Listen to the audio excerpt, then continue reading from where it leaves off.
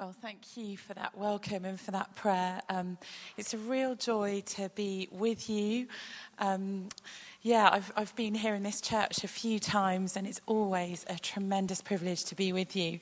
I'm here in Edinburgh partly because my kids, my oldest boys are twins, and they're 12, and they're in a play here at the Fringe, Bugsy Malone. So I've just been watching that before zipping over here. So there'll be no sort of splurge guns and pies in faces tonight. But we're going to explore this question together of why be a Christian? Why, in the 21st century, why would we be followers of Jesus? And I wanted to start by saying that at the heart of the Christian faith, there's this idea that as human beings, we were made for relationship with God. That is our purpose in life. That is why we are here on this earth. And that every human being, whoever we are, whatever our background, whatever our culture, whatever our experiences, that all of us have this common humanity, and we have this common longing in our hearts for something more than just the kind of material life we happen to be experiencing. And that's because we've been made for that something more. The story is told of a woman who was walking along a beach, and she stumbled on a genie's lamp, so it's obviously a true story. She picked it up and rubbed it, and the genie appeared, and the amazed woman said, "Oh, good, am I going to get 3 wishes?" The genie said, "No, I'm afraid that due to inflation, constant downsizing, low wages in the third world, and very fierce global competition, you can only have 1 wish, so make it good." The woman didn't hesitate for a second. She reached into her handbag and produced a map of the world. She pointed to the Middle East and she said, "See this map? I want these countries to stop fighting each other." The genie said, "Listen, lady, those countries have been at war for thousands of years. I'm good, but I'm not that good. I don't think it can be done. Make another wish." So she thought for a moment and she said, "Well, I've never been able to find quite the right partner. One that's considerate and fun, likes cooking and helps with the cleaning, is attractive and gets on with my mother, doesn't watch sports all the time and is faithful. That's what I wish for, the perfect mate." The genie let out a long sigh and said, "Okay, give me the map back." What do you think, and what do the people in your life around you think is really going to make us all happy? What is it that is going to fill that longing, that ache that is common to all human beings, that longing for more, that longing for something other? Well, the brilliant psychoanalyst Oliver Sacks, who wrote the book Awakenings, you may have seen the film if you're old enough, said this: "All of us have a basic intuitive feeling that once we were whole and well, at ease, at peace, at home in this world, totally united with the ground of our being. But," he writes, "as human beings, we have lost that primal happy innocent state, and we fell into our present sickness and suffering." He writes, "We had something of infinite preciousness, but we lost it. And we spend the rest of our lives searching for what we have lost. Perhaps one day we will find it." That's someone who's not a Christian, not reflecting anything from the book of Genesis, but someone who is an expert in the human condition, analysing what it means to be human. At the heart of the Christian faith is a claim that Jesus Christ and relationship with him is the only thing that has the capacity to answer that deepest longing of every human heart. One of my colleagues works in the Middle East, and he was quite recently in Baghdad, about 6-7 weeks ago. And they were holding some public events, inviting people to come and hear about the Christian faith, and inviting people to ask their questions about Christian faith. And they had a kind of tent there in Baghdad, and people would come in and hear something and then ask their questions. And about halfway through the week, my colleague received a message through an intermediary. And the intermediary, the message that they had was that the most famous sheikh on Iraqi TV was asking to have a conversation with my friend. And my friend didn't know, is this a trap? Is this something I should do? I'm not sure whether it would be safe. And prevaricated about it for a bit, sent some text messages, and various people prayed. And he decided to go and meet this guy. So they talked for hours, and my friend described it as very delicate, very careful conversation, as I'm sure you can imagine. And 2 hours in, my colleague who's a Christian, felt very strongly that the Holy Spirit was prompting him, was saying to him, be braver, be braver. And so he decided to ask the sheikh a question, and this is what he asked him. He said, tell me, what do you think about Jesus Christ? When you hear his name, how do you perceive him? That was the question.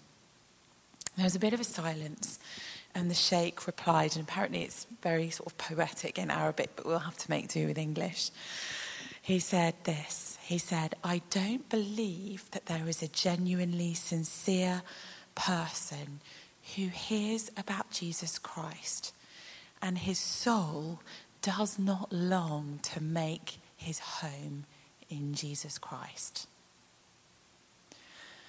So my colleague said to him, well, can I ask you, if you feel this way, what prevents you from making your soul's home in Jesus Christ? And the man answered, nothing. That's why you're here. So my colleague said, can I pray with you? And just a few weeks ago, they knelt down in Baghdad and asked God in Jesus Christ to enter that man's heart. What do you think the answer is? What do you think is the thing that is going to be able to satisfy the longing of every human heart, whether you're from Scotland, whether you're visiting from somewhere else, whether you originate from Iraq, regardless of your socioeconomic background, regardless of culture or language, what is it that you really believe can make us fulfilled as human beings? Well, we live in a world where we are told constantly that there are things that have the power and the potential to satisfy us. I would say in the West, probably the primary path to that sort of satisfaction is the pursuit of material wealth. But I wonder if we were to examine the evidence, for the claim that being richer will make you happy, if we were to explore that together, would the evidence hold up? Even though millions of people are pursuing wealth and material things in order to make them happy, does the evidence point us to that as a realistic potential for fulfilling us as human beings? Well, Oliver James, in his book Affluenza, found in his research that as human beings, when we center our lives on money, possessions, and personal appearance, what happens is not that we get happier. What happens is that as human beings, we begin to suffer from increased levels of depression, anxiety, and relationship breakdown.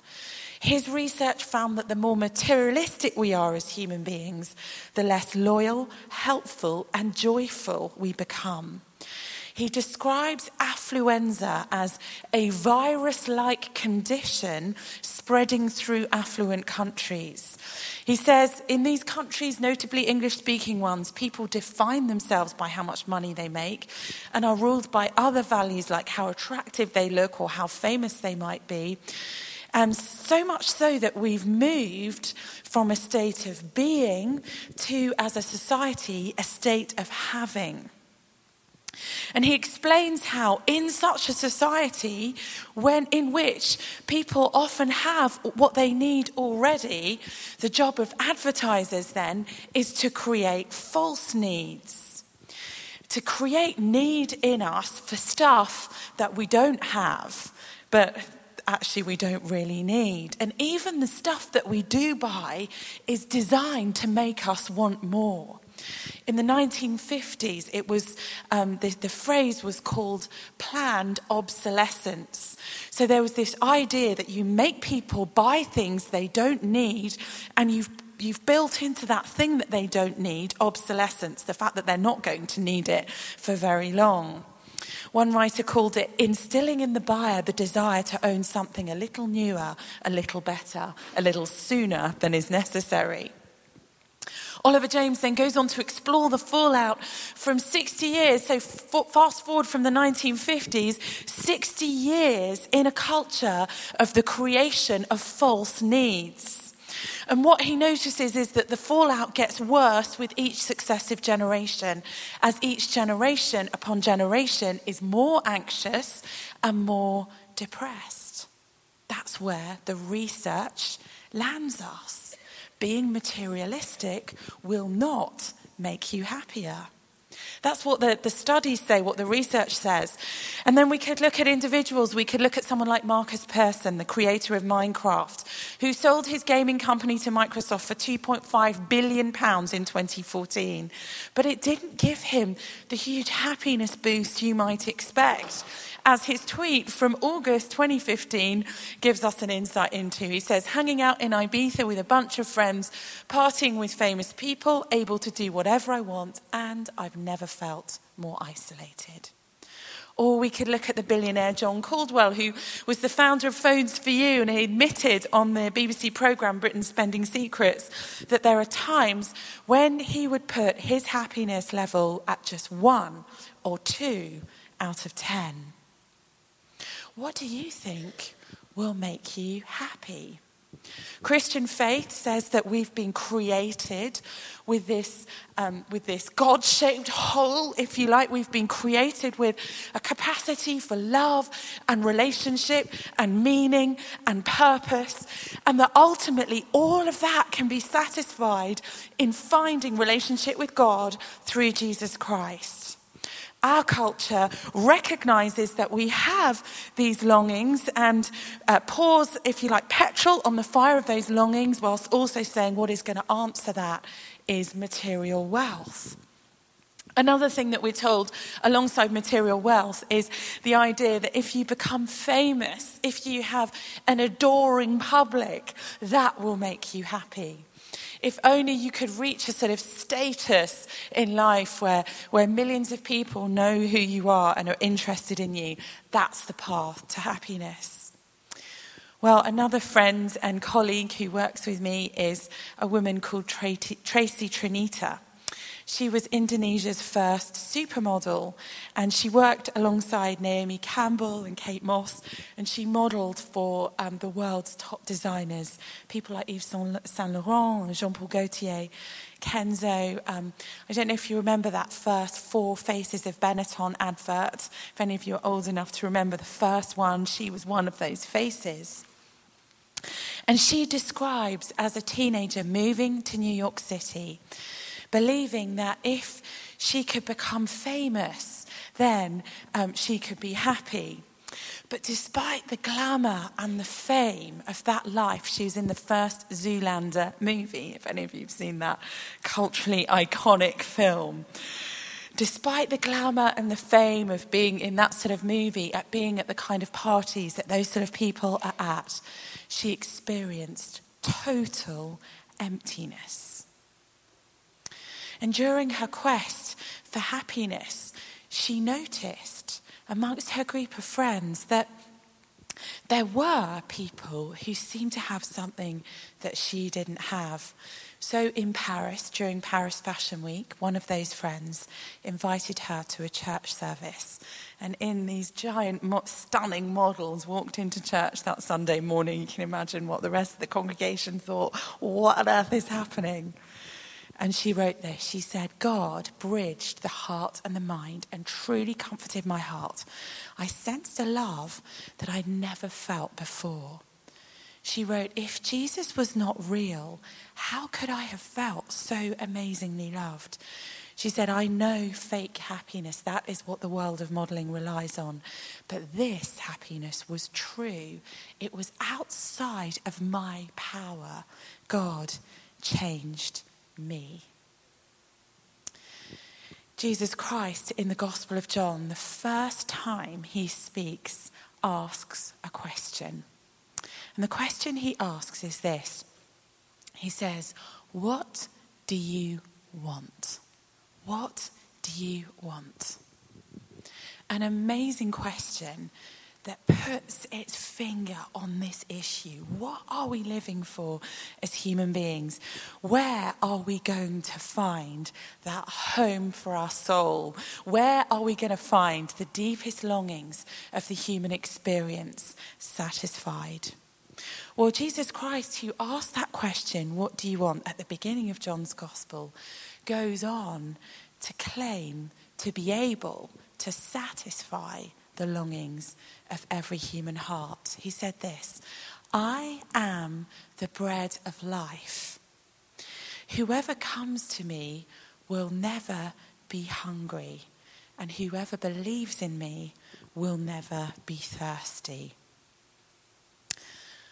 But hold on, I hear you say, are you honestly trying to say that the poor son of an unmarried first century mother who lived in a tiny country under occupation in the Middle East, could that person from the dust of books and history honestly have the answer to life's deepest questions?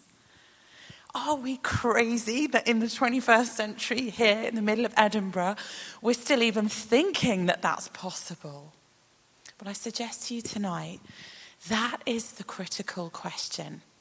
Even if it sounds nice, even if it sounds appealing, is it actually true? And is it true on more than one level?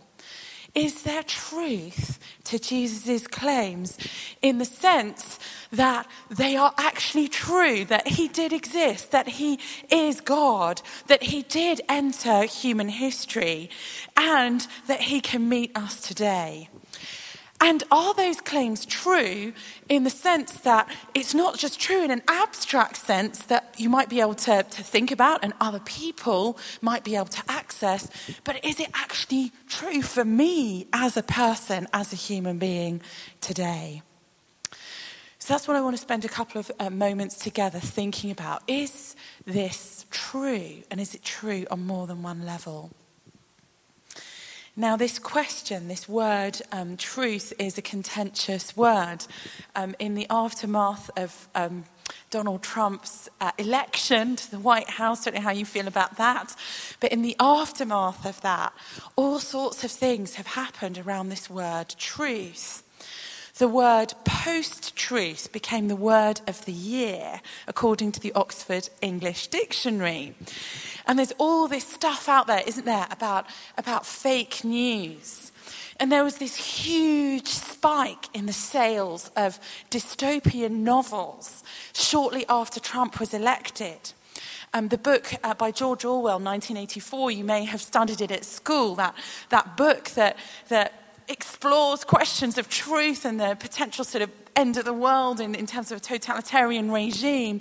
That book, after Trump was elected, went up by 9,200% on Amazon into the top spot.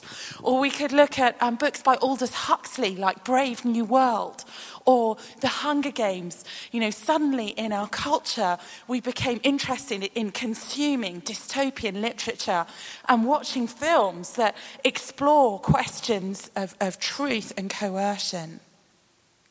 Questions of truth can be disconcerting. We don't know where we stand. We don't know whether we can trust the evidence. Now, when we think about truth in abstract terms, perhaps it's less important to be sure of our sources. Perhaps we don't really mind about fake news when it comes to truth in abstract terms. We might hear a report that the government minister in charge of, let's say, Brexit, undermined the Prime Minister in a particular situation. And we might think, well, maybe it's true, maybe it's not true. The newspapers are reporting it, but honestly, I don't really care. It doesn't apply to me, so it doesn't matter. So truth in the abstract, at arm's length, maybe it's not so important to be certain. But in the personal realm, whoever we are, we care about truth. Is it true that your girlfriend cheated on you last night? Is it true that the person you grew up with believing to be your father is actually your father? When it comes to those kinds of questions, suddenly it does matter whether truth is a category or not. Those are not the kind of issues that we're just going to shrug our shoulders around and think, well, everyone's truth, everyone's perspective is equally valid. And Jesus Christ locates his claims to be able to satisfy the longing of every human heart. And the Christian claim that God actually entered space, time, and history, that God entered the material world that he had created. Christian faith locates those claims in the realm of truth that matters, not truth that we just think that's a matter of preference. We could look at something like the choice between ice cream flavors. And some people might say, I prefer chocolate. Another says, I prefer vanilla. Or we could look at something like the law of gravity. And someone might say, I prefer that the law of gravity exists. And someone might say, I prefer the law of gravity doesn't exist. But it matters, doesn't it? If we're going to jump from that balcony, whether we believe it or not, the law of gravity exists. Some things are about choice, chocolate or vanilla. Some things are about truth that will affect us personally, gravity. And Christian faith locates Jesus Christ in the realm of gravity, not ice cream flavors. This really, really matters. Now, if Jesus is God who created the universe, God who is the rational principle, the logos behind the universe, the one who's always existed, the one who is the source of information, the one who is the source of complexity, the source of creation, the source of life. If God on that scale entered the space-time continuum in history, then we ought to expect that to have made an imprint on history.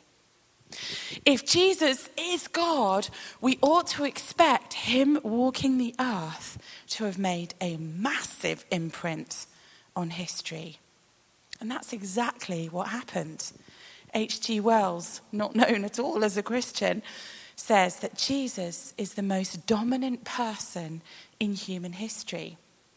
Even if we look at something like the English language, many of Jesus' sayings, remember, the son of a poor, unmarried first-century woman living under occupation under one of the most powerful regimes the world has ever known in the Middle East 2,000 years ago. His words have become proverbial in the English language. Words like the salt of the earth, love thy neighbor, do unto others, the good Samaritan, the prodigal son, the blind leading the blind. Judge not lest you be judged. The one who lives by the sword will die by the sword.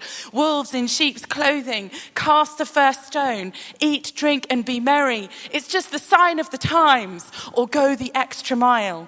Every single one of those phrases originating from the mouth of Jesus Christ. A huge imprint on history and on culture. But is there evidence that we could trust his claims? I recently, I live and work in Oxford. I recently went to take a group of visiting students to the Documents Library of Magdalen College. It's the college where, if you like C.S. Lewis, where he was based. And we were going to view 3 fragments of Matthew's Gospel, believed by scholars to date from around 200 AD, between 150 and 200 AD. The existence of such fragments underscore the fact that the original Gospel of Matthew could not have been completed any later than the 1st century, in the lifetime of Matthew, the disciple of Jesus himself. In other words, the gospel accounts are not made up by later scribes layering mythology over history. And the miracle claims around the person of Jesus are not later additions. Now, we can study history and we can look at the time, at the rate of what's called legendary accumulation. You see, legend, mythology takes time to develop. We could look at a historical figure like Alexander the Great, and we could look at the biographies written about him by Arrian and Plutarch, written more than 400 years after Alexander's death. And yet classical historians are interested in them and mine them for detail about Alexander. The fabulous legends about Alexander the Great don't develop until the centuries after these writers. It takes time for legends to accumulate around historical figures. But when we look at the historical person of Jesus, there wasn't time. The gospel accounts were written in the lifetime of the disciples of Jesus himself. And we could look at something like the claim at the heart of the Christian faith that Jesus Christ is God who created the cosmos, the logos, the source of information and science and rationality and energy and all that we see around us, that he entered history, that he died on a Roman cross, and that he rose from the dead. We could explore whether that actually happened, whether that resurrection is true or not. And many people have sought to do that. Historians, lawyers, many clever people have looked into the evidences and have concluded that based on the evidence, it is overwhelmingly likely, overwhelmingly probable that Jesus was actually raised from the dead. One example I would give you is Professor Richard Swinburne, professor at the University of Oxford in philosophy for many years, who did a piece of research into the resurrection of Jesus. And he examined it using probability theory.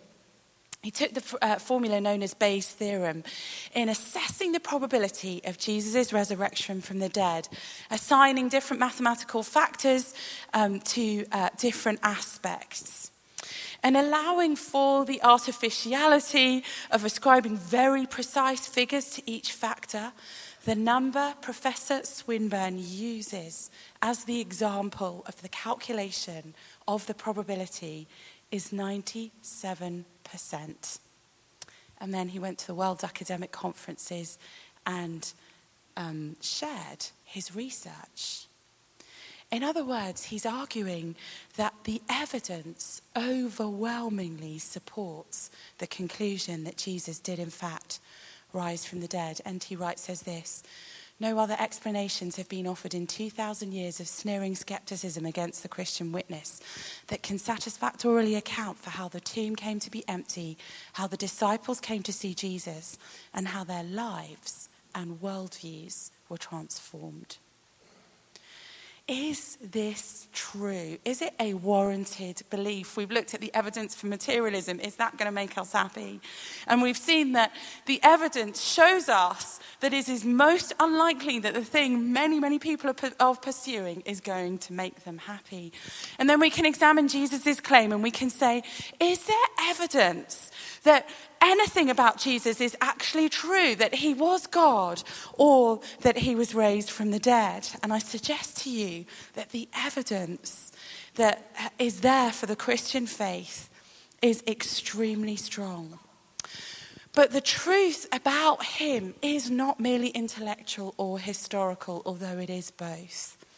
In claiming to be the bread of life, Jesus is asking us to believe that life and real ontological change, transformation of the human heart, are possible if we come to know him. See, Christian faith isn't primarily an intellectual position.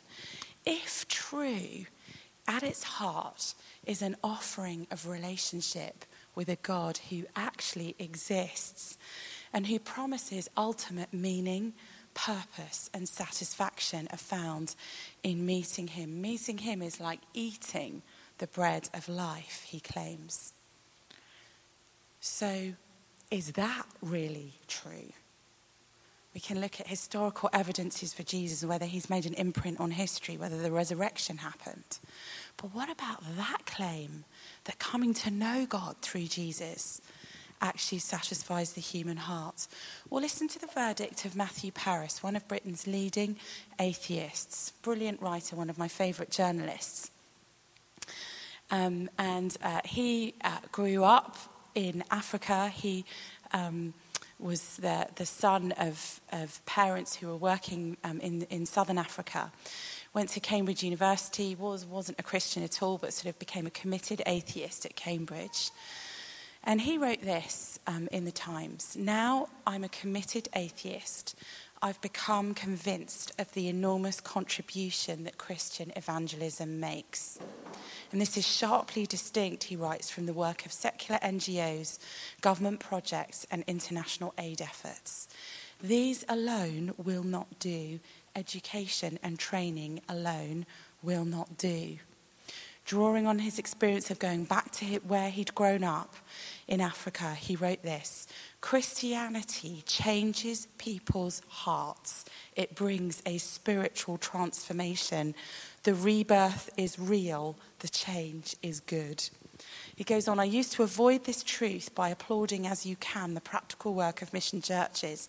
It's a pity, I would say, that salvation is part of the package. But Christians, black and white, do heal the sick, do teach people to read and write. And only the severest kind of secularist could see a mission hospital or school and say the world would be better without it.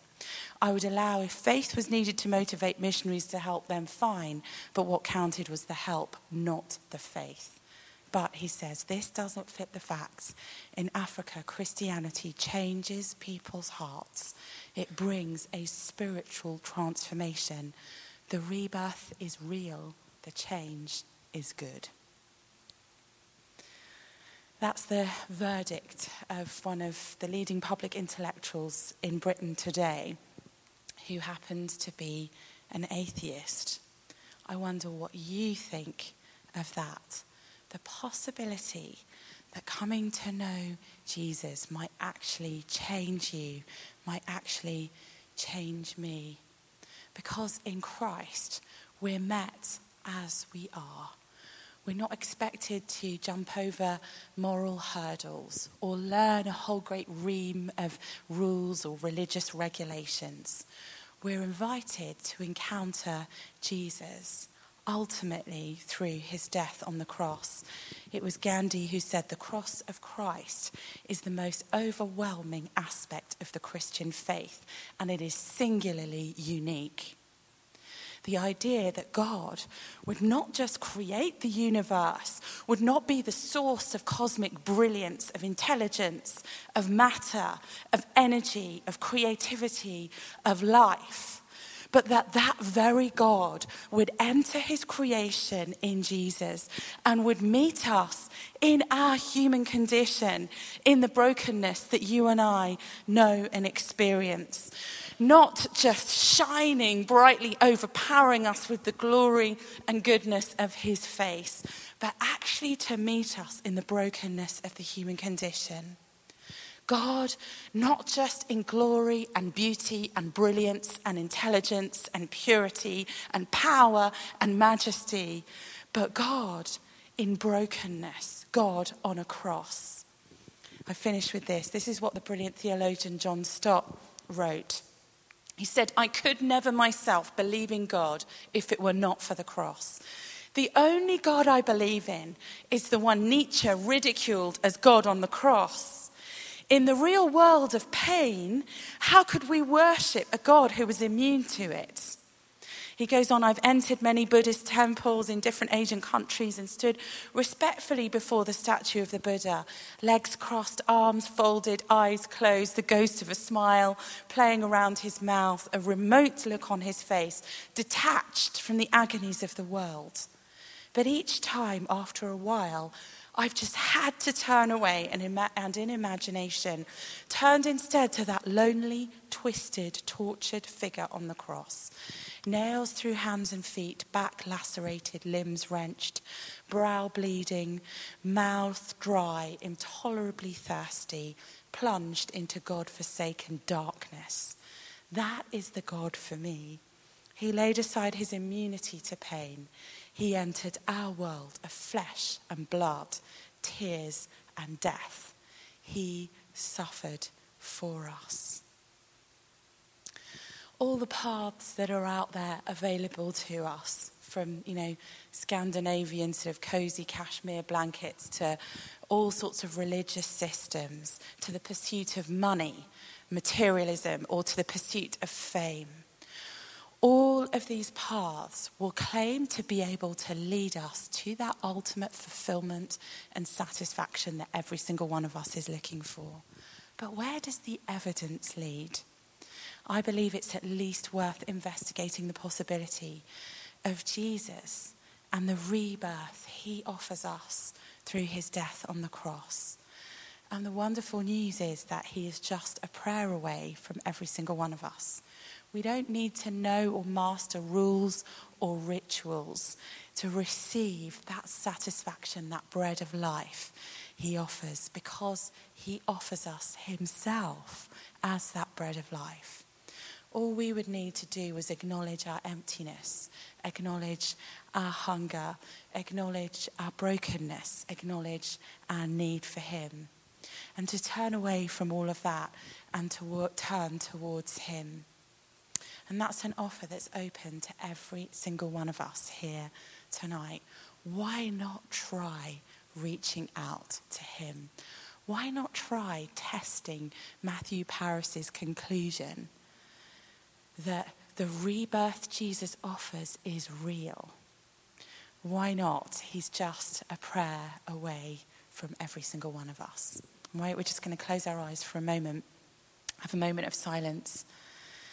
And I want to offer you that opportunity to open your heart to God, maybe for the first time or the first time in a long time. And just in the silence, just to call out to him if you want to, in your own words, in your heart. You don't have to say them out loud. The Bible says that if we will draw near to God, he will draw near to us. So a moment of quiet now.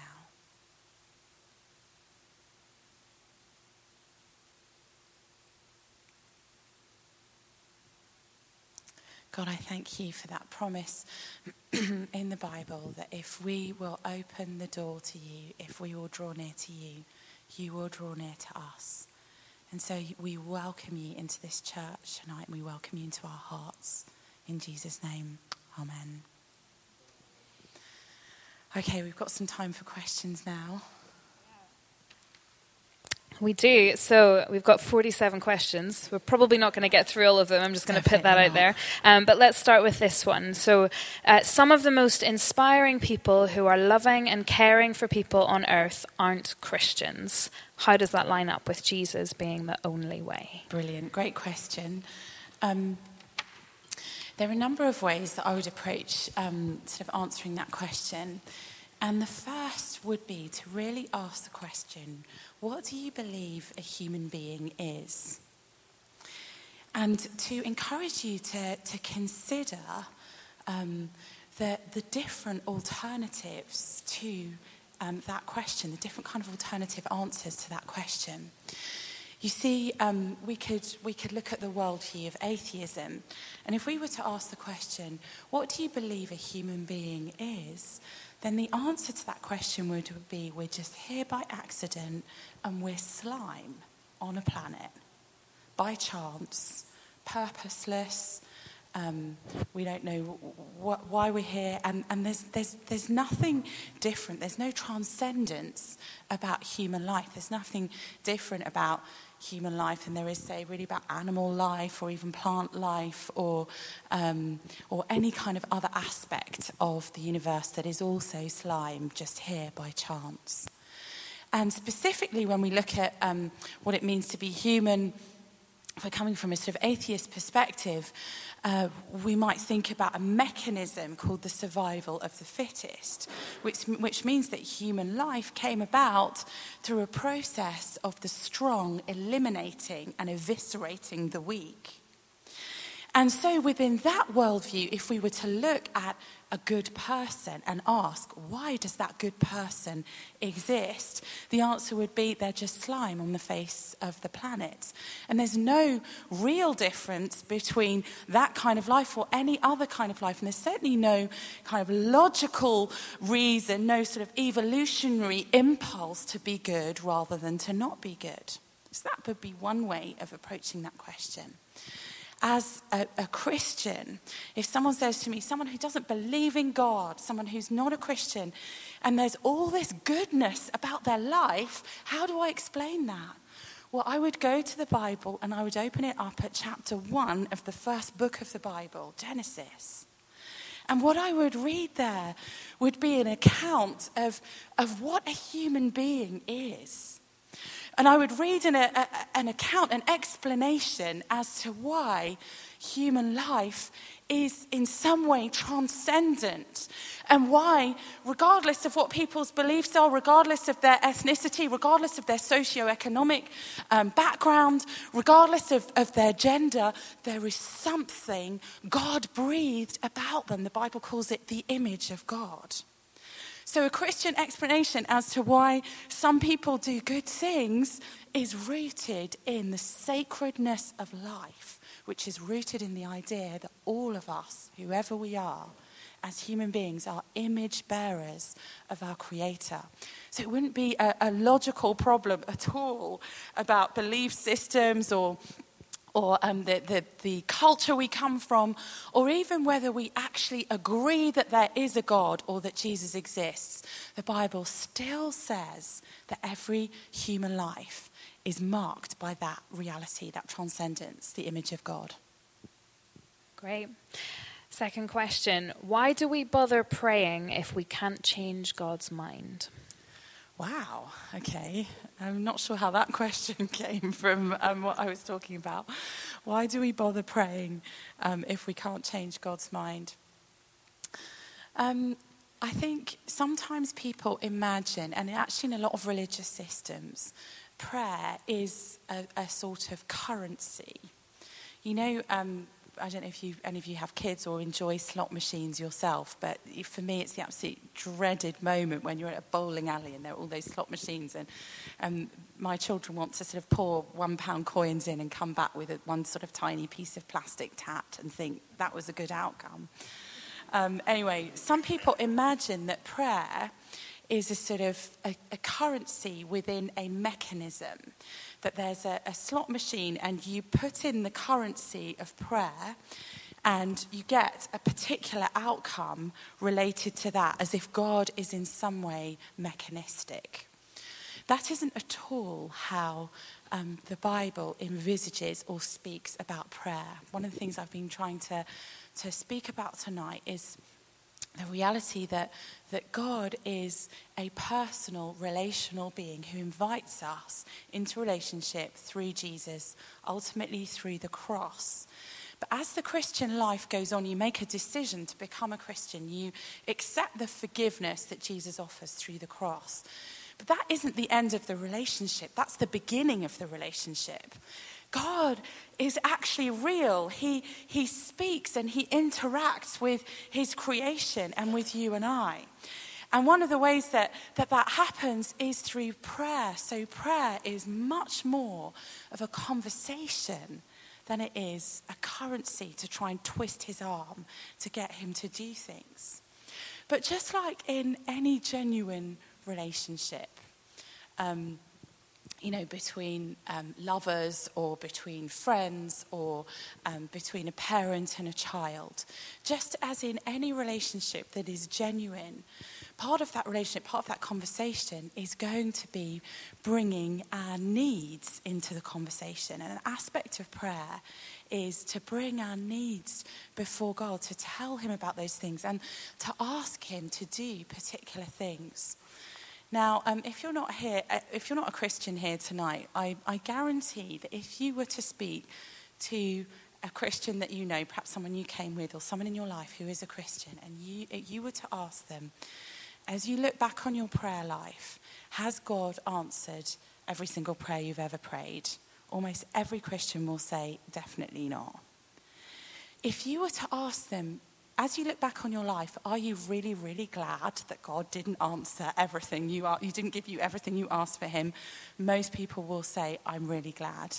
There are some things that I asked him for that I'm so glad he didn't give me. Prayer is a conversation. When Jesus talks about us asking for things in his name, it's part of a relationship, a deepening relationship. And often he will answer, and often our prayers will be connected to him answering. But often we'll look back on our lives and we'll think, I'm so glad God didn't give me what I asked for at that particular moment, because he loves us and he knows the end from the beginning. So prayer is much more of a conversation than a currency. That's what I'd say to that. Great. This is the most highly rated question. It's unsurprising when you hear it. How do we respond to gender identity debates when our Christian scriptures don't address these questions? How do we respond to gender identity debates when the scriptures don't address the question? That's very interesting, because I think that in some senses, the scriptures do address the question. And I think of two examples. The first would be around, we've talked about Genesis chapter 1, but when we get to Genesis chapter 3 and then we read into the New Testament, we see this concept that God, the creator, the Logos, created the universe, brought the universe into existence, brought life into existence, and that what he made was good. And then as we read forward, we read about the consequences of human moral decisions that have been made. And there are all sorts of moral consequences that flood into our experience of the world, the earth, just the way even the world works, disease and death and pain and suffering. And then it talks about alienation in relationships, that people now struggle to get on. And it also talks about a general sense of alienation, perhaps with our bodies, perhaps between us and creation, or between us and others, or between us and God. And so I think at the very least, a Christian who reads the Bible will read into the cultural situation we're facing as people struggle with questions of gender and identity. At the very least, a Christian who reads the Bible will read our world empathetically. A Christian who hears of someone struggling with questions of gender identity and thinks, I hate that situation, I don't like those people, I don't want to think about it, is not reading the Bible. The Bible speaks about a world in which people struggle with their bodies, people struggle with the relationship between each other, people struggle with who they are as a result of what's called the fall. So our experience of life is going to be an experience of struggle and turmoil. And then as we read into the Apostle Paul, Paul speaks about creation groaning. So that's that sense of things not quite being right and fighting to discover what is right and who we're meant to be. So the first thing I would read into that is empathy. I think the second thing that I would say is that in Christ we are offered relationship with God that offers us the satisfaction for the deepest hunger of our soul. And at least some of the questions around identity in our society will be spoken to by encountering Jesus and welcoming Jesus into that journey of discovery and struggle around identity. The second thing I would say is that questions around sexuality and questions around gender identity are acknowledged and spoken about in the New Testament. So, for example, we meet a eunuch as one of the first converts to Christianity in Africa and as the founder of the Ethiopian church. And the Ethiopian Coptic church still exists today, tracing its origins back to a conversation between someone called Philip and a eunuch. So to read this very simply and say the Bible doesn't speak about people like me, or the Bible doesn't speak into the questions of our generation, I would say be really careful before you write off Christianity or the Bible. It has plenty to say, but at its heart is not sort of moralizing. You need to be like this, you need to meet this standard, you've got to do this or agree with that. At the heart of the Christian faith is God offering himself to us in relationship and saying, whatever our struggles with identity or our bodies or whatever our wider cultural struggles may be, the ultimate emptiness, the ultimate hunger in all of us, which may be expressed in all kinds of different ways, will be met through meeting Jesus Christ, not through meeting a marriage partner, not through living a particular lifestyle or not living a particular lifestyle, but ultimately through meeting Jesus Christ. Great. So this is a summary of a few questions that were asked. How do we share Jesus with people who are happy and content in their life, who think they don't need Christianity? Great, thank you. I think the first thing I would say to that is to say, how well do you know the person? I think in my experience of life, every person I know, however wealthy and successful they are, every person who's a human being and experiences life on planet Earth experiences pain and struggle in some area. That may not be a physical struggle with health, or it might be in the area of relationships. So I think I would question the person who says that they're deliriously happy the entire time. And I suppose my encouragement to you as a believer would be to live alongside people in such a way that they invite you into their pain, and in such a way then that maybe you might be able to invite Jesus into their pain. That would be, in simple terms, how I would answer that question. Sorry, you were expecting that to be a longer answer. But I'm done with that one. So have we got one more? Yeah, we're just going to do one more question. We're going to keep this open as well throughout the week, because next week we're going to do a panel where we'll be able to ask some more questions. And I think this is really a really good opportunity for us to be able to grapple and wrestle with some of these big questions. Even the sheer amount of them shows that there are a lot of questions in the room as well. So you can submit questions and vote them up throughout the week as well. Last one, so last one. So, yeah, I know this is a lot of pressure.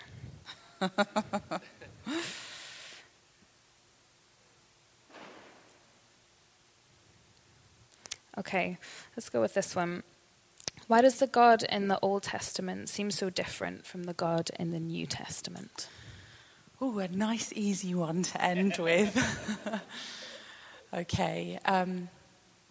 Quite a common question, and I imagine that behind that question is the sense that in the Old Testament God is sort of a bit mean, like he commands people to go to war, and in the New Testament God is really nice and really lovely and inclusive, and what's happened is he's schizophrenic.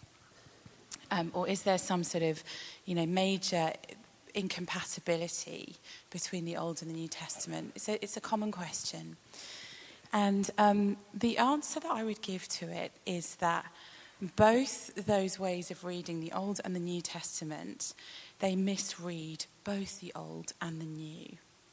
So in the Old Testament, we encounter, yes, God who judges evil, and the sort of wars and those sorts of actions in the Old Testament can be understood within a context of a God who judges, who brings accountability where evil has happened.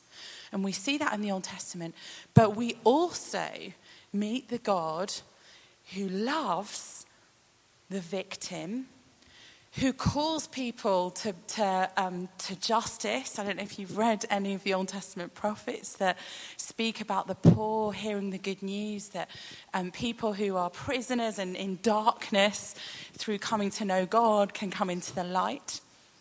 And those two things are held together in the Old Testament, just as, in fact, they're held together in the New Testament. You see, in Jesus, we meet, and the story of the New Testament is not, God doesn't judge evil anymore. There's no moral accountability. He's just loving. No, we see accountability for evil and love must go together. Let me give you an example to sort of illustrate that. A number of years ago, before we planted the church we're part of now, my husband and I lived in the inner city in London, and we were there for 7 years. And a particular woman came to know Jesus in our church. At the time we were the same age, we were in our mid-20s, 27. I didn't have any kids yet, but this woman had 5 children. And she lived on an upper floor of a tower block. She also had 3 dogs in her apartment.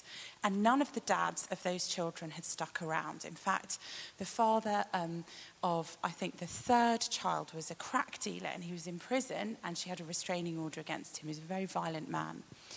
And the second he got out of prison, as is common in these situations, he went straight round to her flat, broke in. Restraining order didn't work.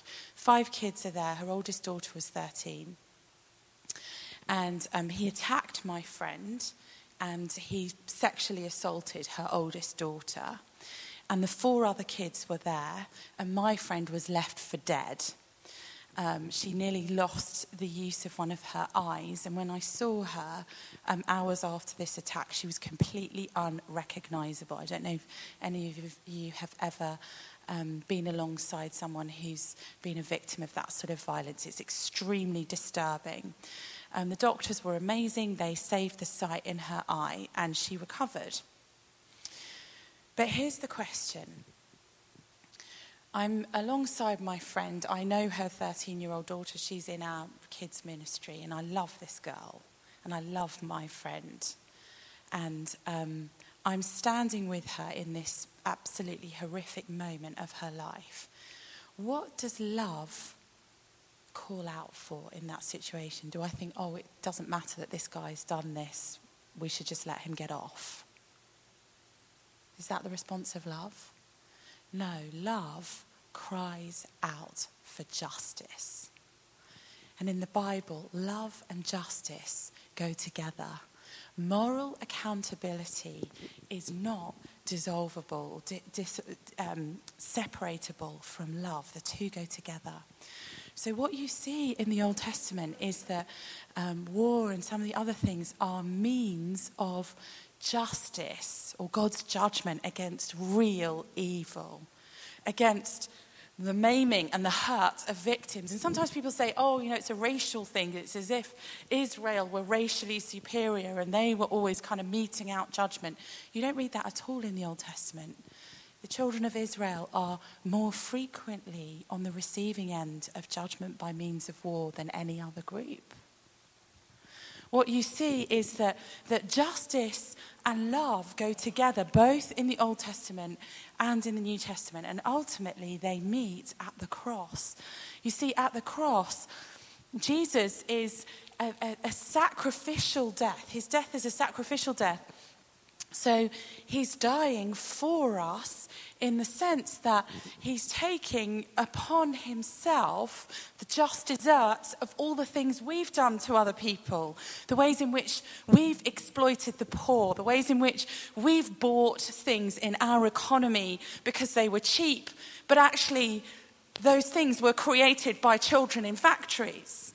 The things that we've done in spoiling the environment and causing global warming, the things that we've done in our relationships with other people, the things that if you love the people they affect, you would demand justice for them. And at the cross, Jesus offers us payment. He offers us himself as the sacrifice for every single one of us. And so God's judgment, his justice, and his love for us and for the world meet uniquely at the cross. And so, yes, there is discontinuity between the Old Testament and the New Testament. That era of the Old Testament does come to an end. There are lots of things that come to an end. But there is also continuity, that love and justice go together. And we see that in the Old and in the New Testament. I think we'll leave it there, but thanks for listening. Amazing. Amy, thank you so much.